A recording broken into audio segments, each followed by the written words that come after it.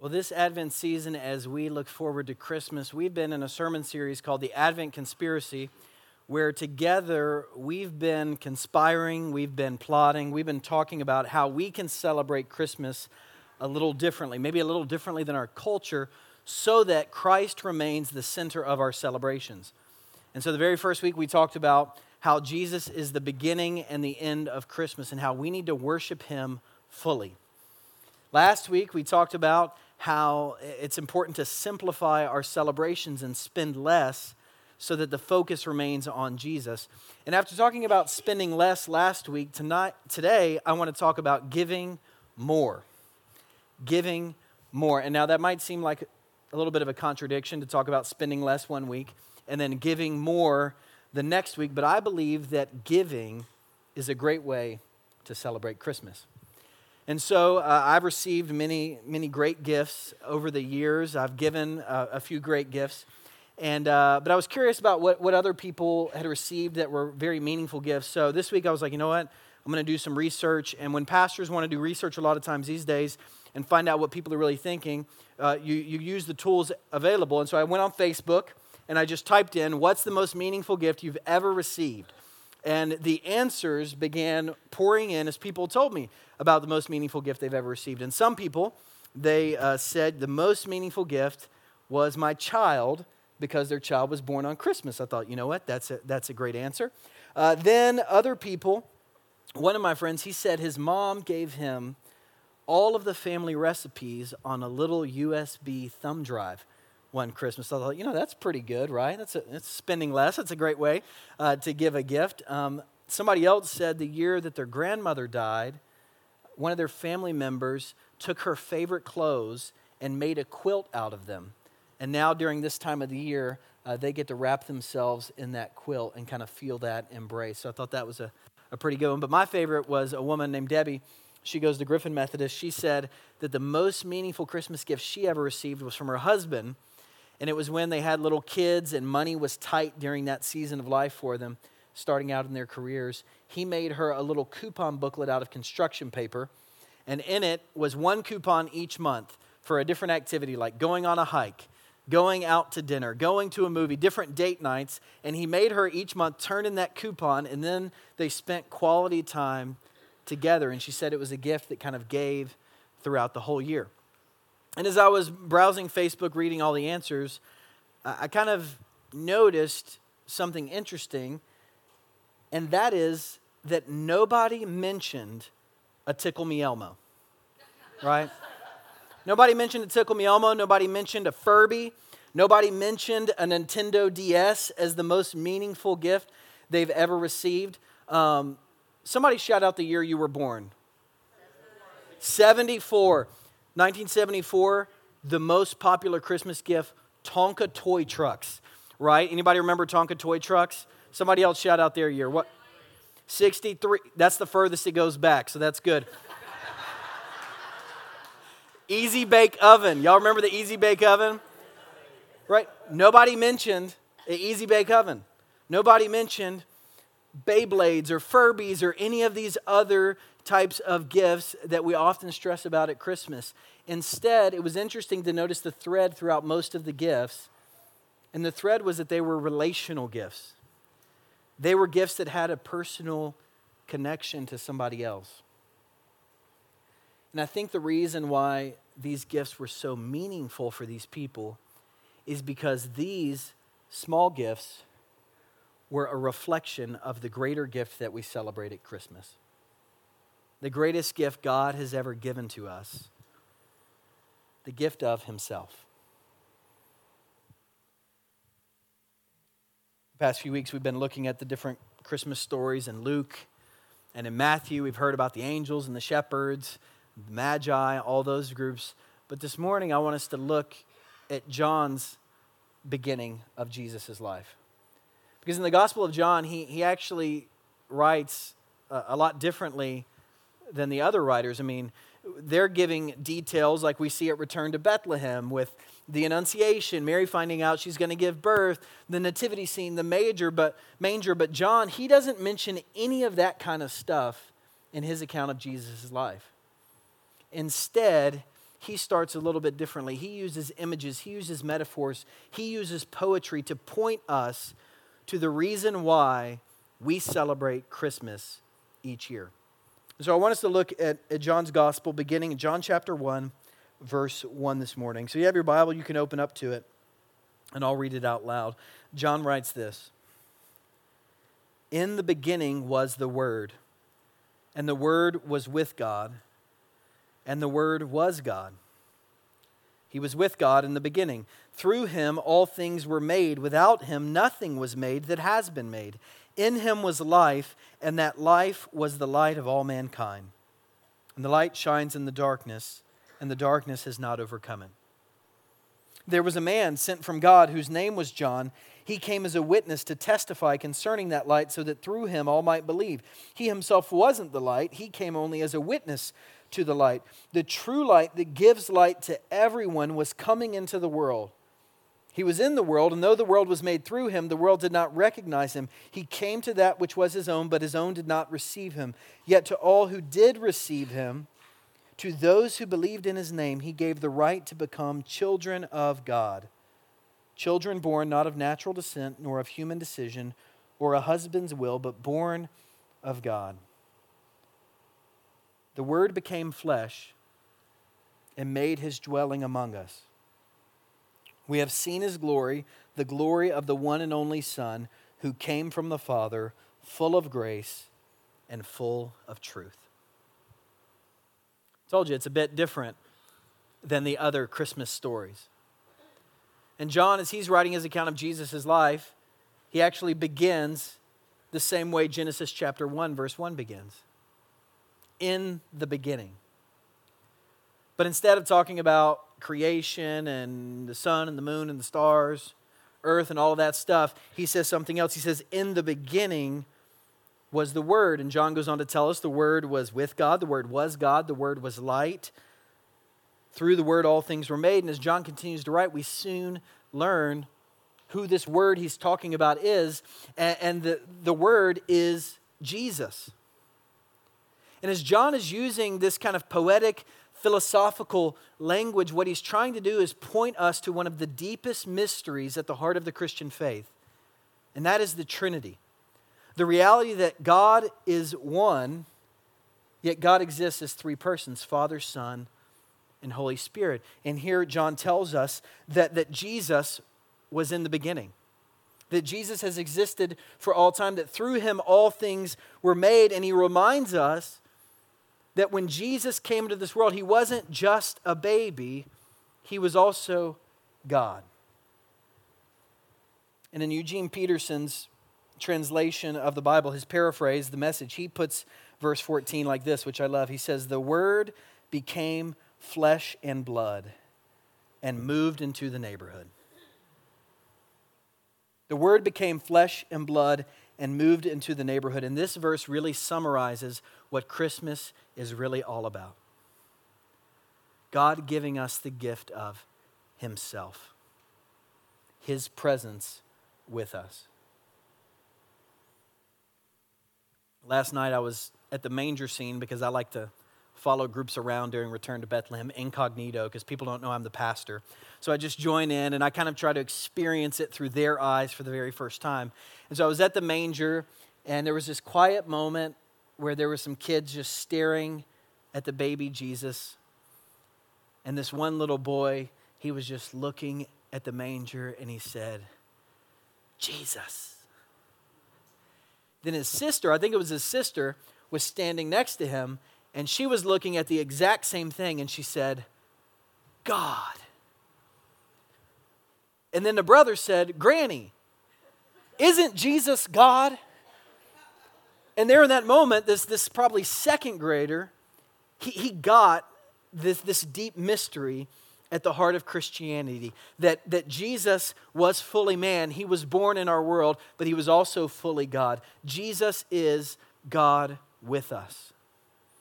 The God who created everything stepped down out of heaven into our world. He humbled himself and came near to us. And now that might not seem like crazy and weird to you if you've grown up in church, But I mean, that's kind of a wild idea.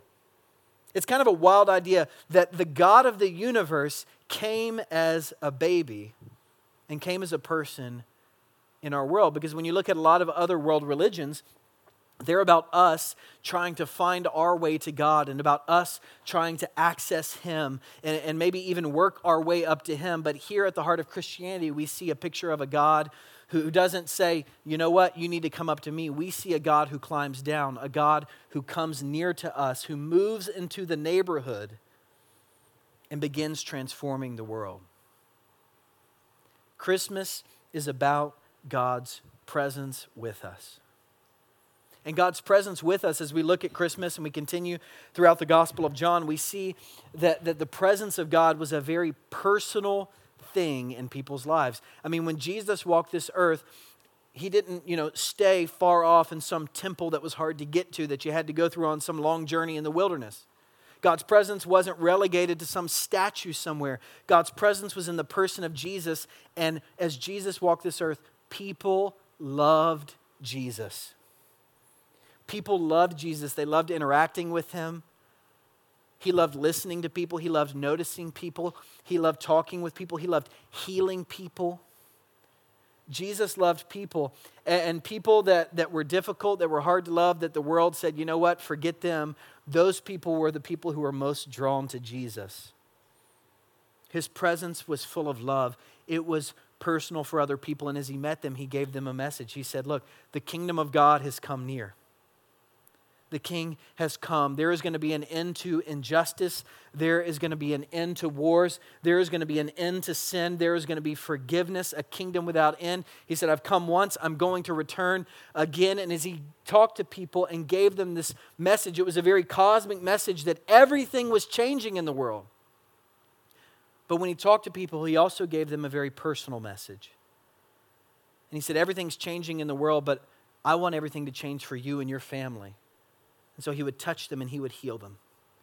He would forgive individuals of their sins. He proclaimed good news for the world and for their individual worlds. And His presence began to change people. And if you were to sum up the good news of Jesus in one sentence, it's kind of hard, but you might say something like this, that God loved the world so much that He came into the world. He came here to do for the world what the world couldn't do for itself. Or to put it more personally, God loves you so much that He came in the person of Jesus Christ to do for you what you couldn't do for yourself. See, Jesus came into this world not to be served as some kind of king like we think of, but to serve other people and to lay down His life for other people as a ransom. Because in the beginning, when we read Genesis chapter 1, verse 1, in the beginning, everything was good. There was light. There was love, but soon sin entered the picture. People began to sin against God and to say, God, you know what? We don't care about you. We're going to do what we want. Brokenness entered the picture. Darkness entered the picture. People began harming one another. Sin infected and affected everything. And as God looked down at the world, He knew that we couldn't fix it on our own. He knew that we couldn't do enough good deeds to reverse the damage of sin. He knew that we couldn't fix it ourselves. We couldn't earn enough good love to get His forgiveness. He knew, and we know, that because God is a God of justice, that we rightly deserved a punishment for what we'd done to Him and what we'd done to other people. We owed Him a debt of honor, a debt of gratitude, a debt of obedience. We could never repay it. And so God, out of His mercy and compassion and love, said, you know what? I'm going to come down out of heaven and do for you what you cannot do for yourself. The judge stepped down out of heaven and was judged in our place. He said, look, I'm going to pay the debt for you. I'm going to fix this relationship because you can't do it. And so God stepped into the world in the person of Jesus Christ so that we could be reconciled to God. So He was born.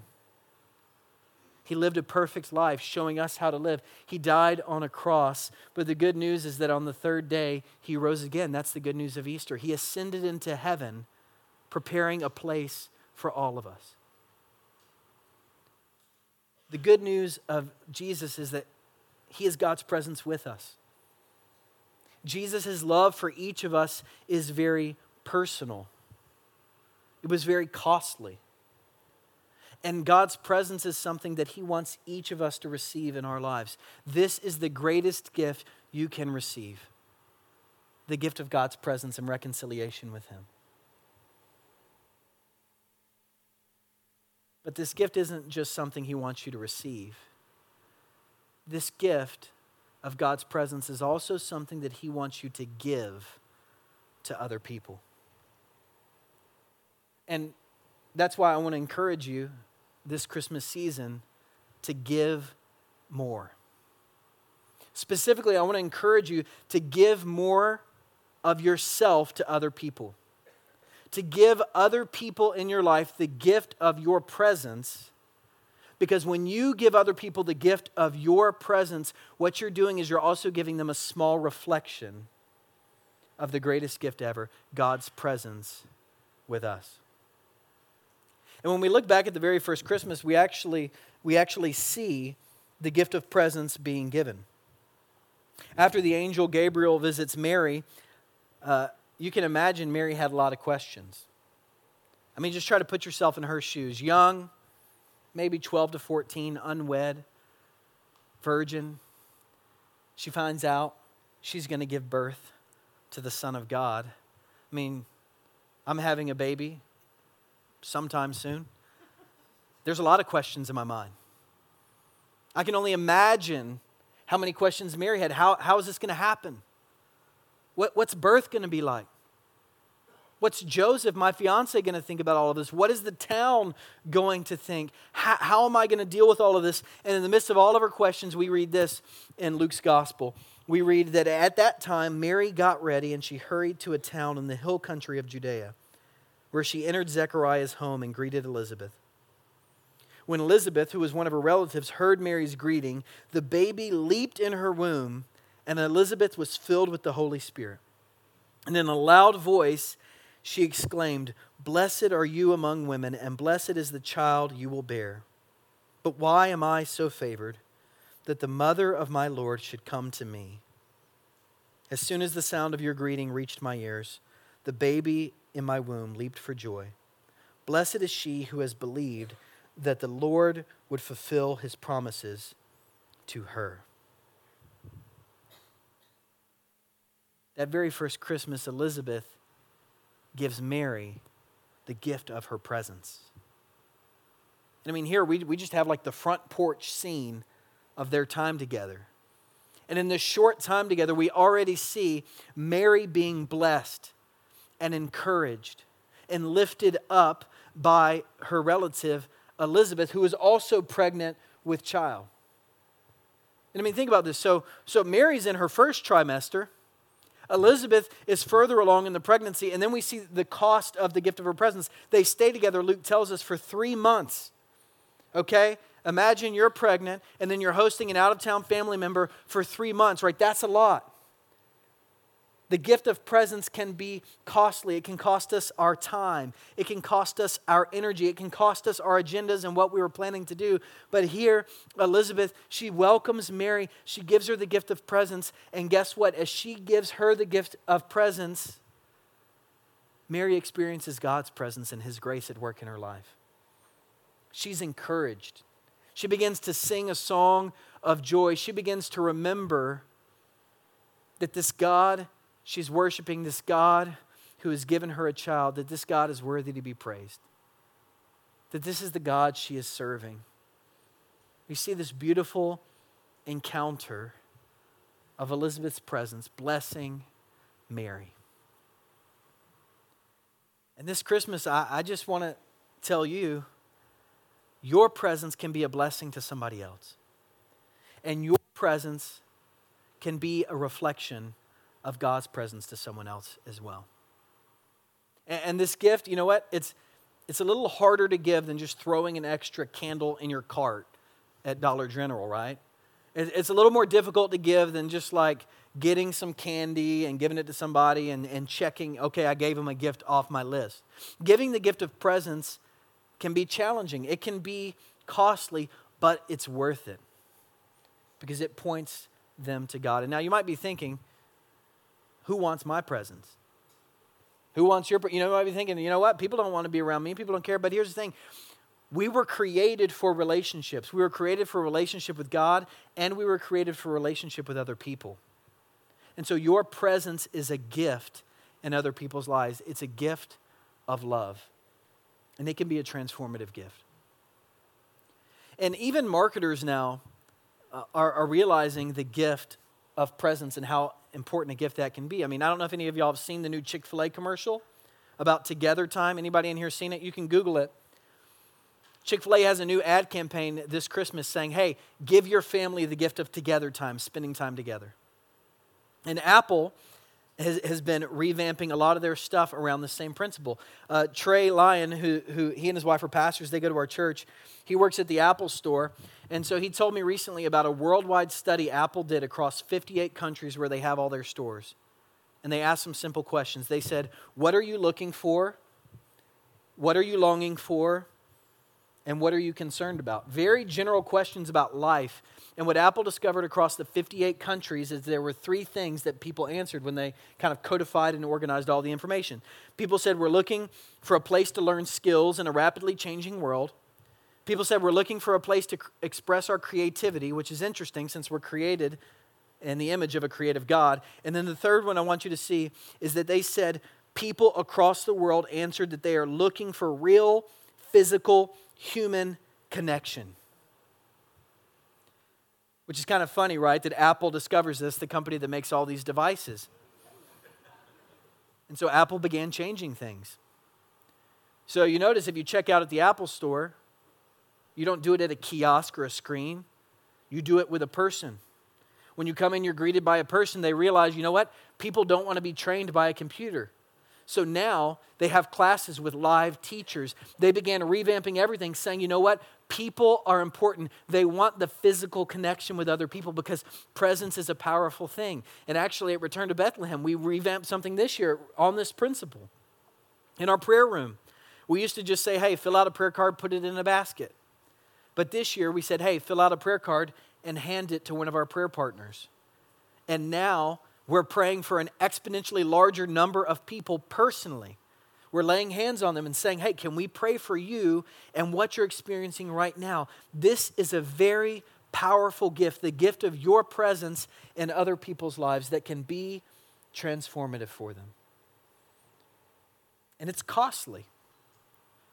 It's a lot harder than giving some other gifts, but it is worth it. And during this Christmas season, maybe you're feeling this, but this is a season of celebration, but it's also a season of grief for many people. There are a lot of people who are grieving the loss of loved ones this year. It's their first Christmas without people. There are others who every year at this time, they remember the old traditions. They remember spending time with their family members. And so there's a downtroddenness that can enter in. There's a lot of people during this season, they're longing to be married. They're longing for children. They find themselves celebrating alone.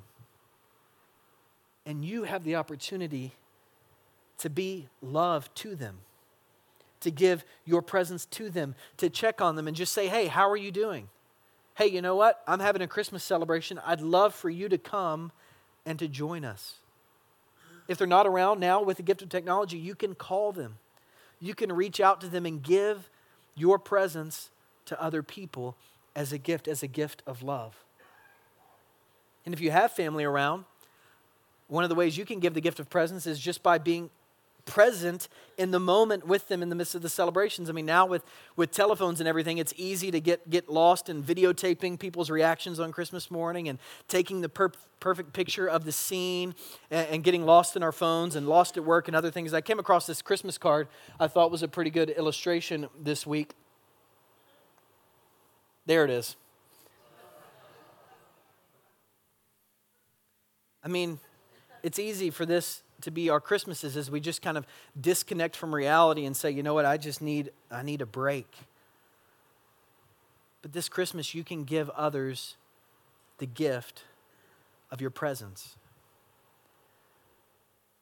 But this isn't a gift that has to be reserved for just this time of the year. This is a gift you can give to people every single day. As you're present with them, as you listen to them, as you talk with them, as you sometimes you just sit in a hospital room with them and you don't say anything at all. As you check up on them, this is a gift of love. And some of you might have seen this other picture recently in the news, or maybe you saw the video of it happening, but this is a picture of a kindergarten class in a courthouse, which isn't, the field trip kindergartners take every day. But the kindergartners were there on a field trip in support of one of their fellow students named Michael. This is in Grand Rapids. And Michael that day was in family court. He was in the foster care system, and he was being adopted that day. And so after his adoptive parents and the kindergarten teacher began to talk, she said, hey, what would it be like if our kindergarten class came and expressed love for Michael in the courtroom and supported him with our presence that day?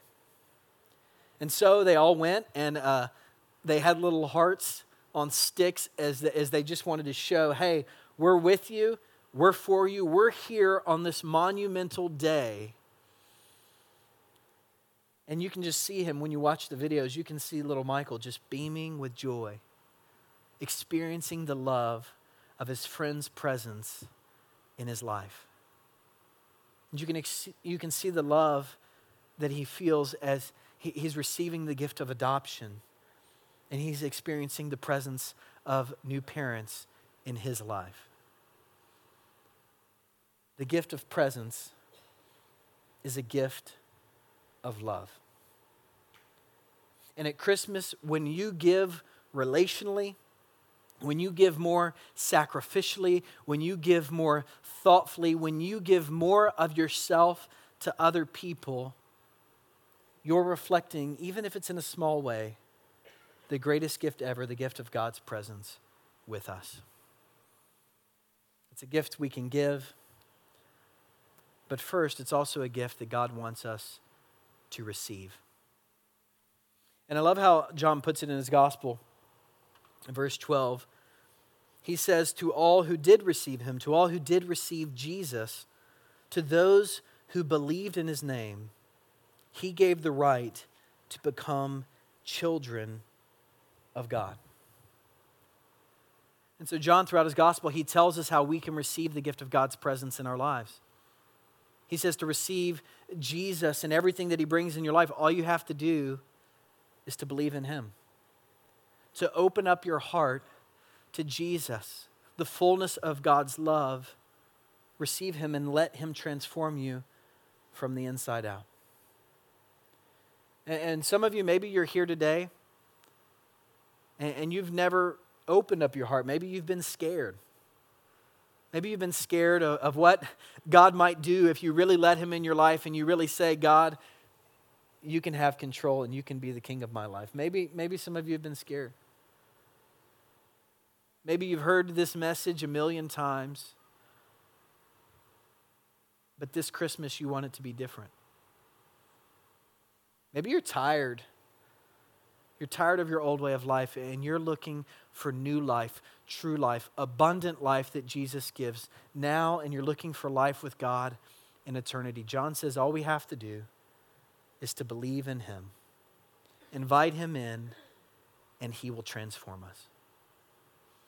And so this morning as we close, I want to invite you to bow in a word of prayer. And as we bow for prayer, if that's you this morning, if you feel like you've heard this message, you know about God, but maybe you've never really opened up your life to God, I simply want to invite you to pray in your own words a simple prayer. To just say, God, thank you for your presence in our world. Thank you for your presence in my life. I want you to live inside of me, and I want you to lead me. I'm tired of doing life on my own. I want forgiveness. I want forgiveness for my sins, and I want new life that you offer now, and I want life with you forever. I'm going to take just a moment. But if you've never received that gift, I invite you to just pray and just talk with God in the stillness of this morning.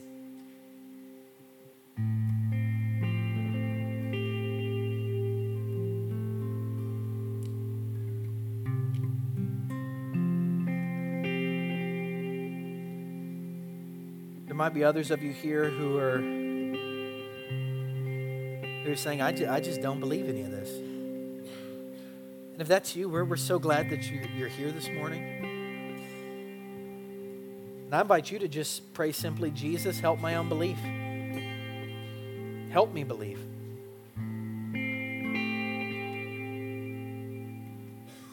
And if you're here and you've received this gift of God's presence in your life before, I just invite you to pray a prayer like this. Jesus, thank you. Thank you for your presence in my life. Fill me with your Spirit. Fill me with your love.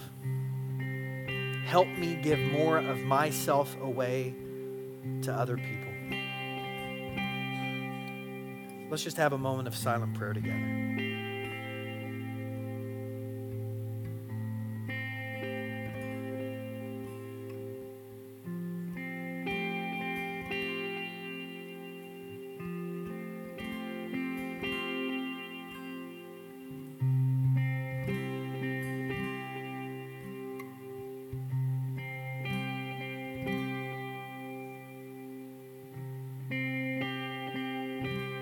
God, we thank you that you haven't left us alone in this world. We thank you that you've given us yourself, your love, forgiveness, mercy, compassion, hope, peace, love, joy. Thank you for giving your Son, Jesus Christ, for us, and so that we could experience salvation. We could experience the life we were created to live. So God, all the silent prayers in our hearts, all the prayers that are being offered to you today, tonight on our property through return to Bethlehem, God, we ask that you would answer them, that you would meet us with your presence, and you would give us exactly what we need. And we ask all of this in Jesus' holy name.